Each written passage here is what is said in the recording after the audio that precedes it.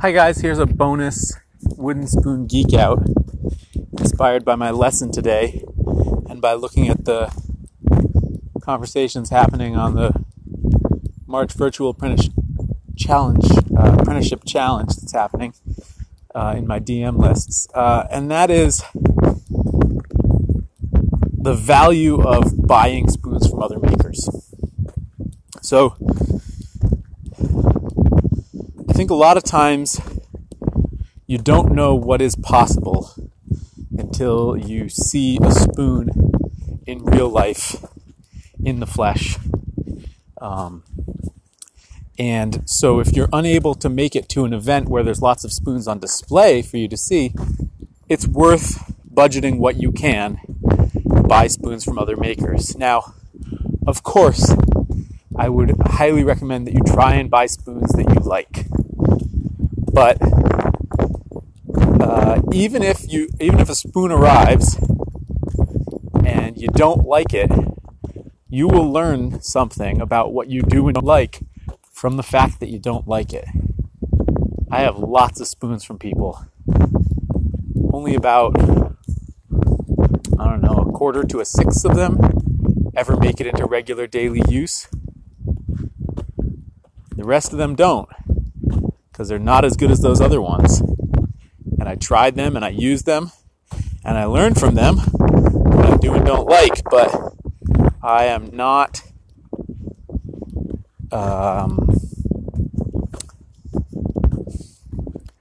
I have a limited number of spaces for spoons on the wall.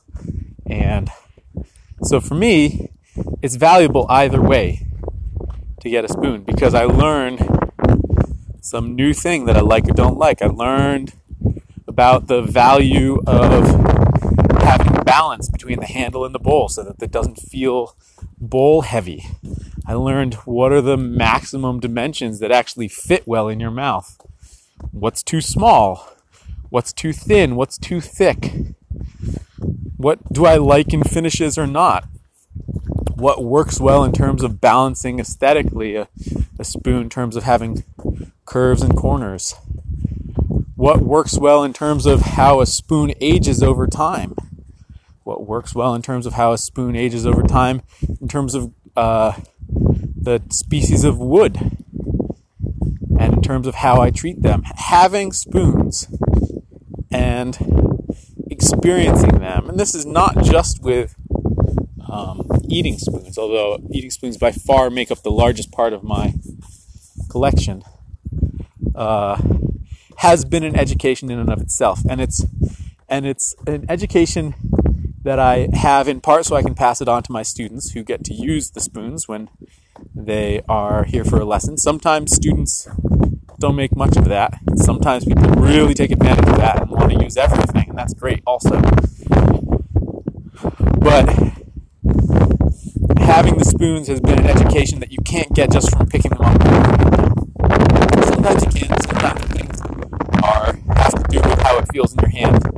But some subtleties only make themselves known when you actually use it in regular daily use. How long of a handle do you actually like? What are the disadvantages to a long handle? What are the advantages to a long handle?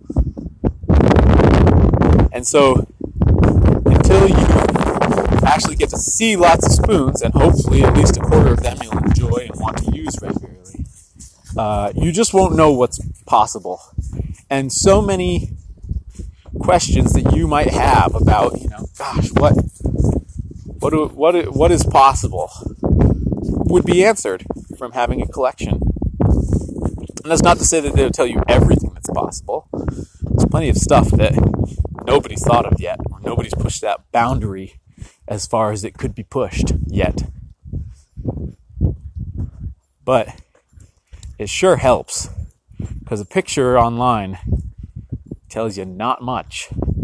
It tells you the way a line is, but it doesn't tell you the proportion. I can't tell you the number of times I got a spoon from somebody and it was either way bigger or way smaller than I thought it was going to be based on my own assumptions about what an appropriate size for these things would be.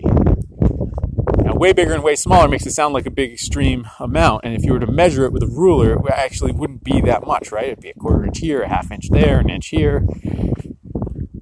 But when you're talking something as human-centric as a spoon, right? It interacts with a human. These little tiny differences add up and make a big difference. So, if you're wondering, is it worth it to buy spoons from other people? How many should I buy? I would say, yes, it's worth it. If you're wondering, can I get away with just trading spoons with people that I can trade with? I'd say, sure, do that. But a lot of the people who are producing the best quality spoons, you're not going to be able to trade with. I don't do trades. The people I admire most don't do trades. So you're going to have to shell out some dollars.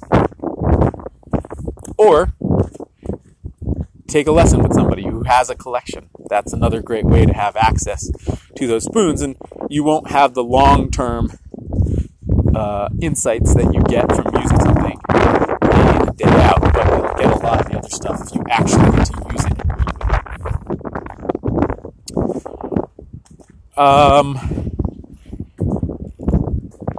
And what else was I going to say?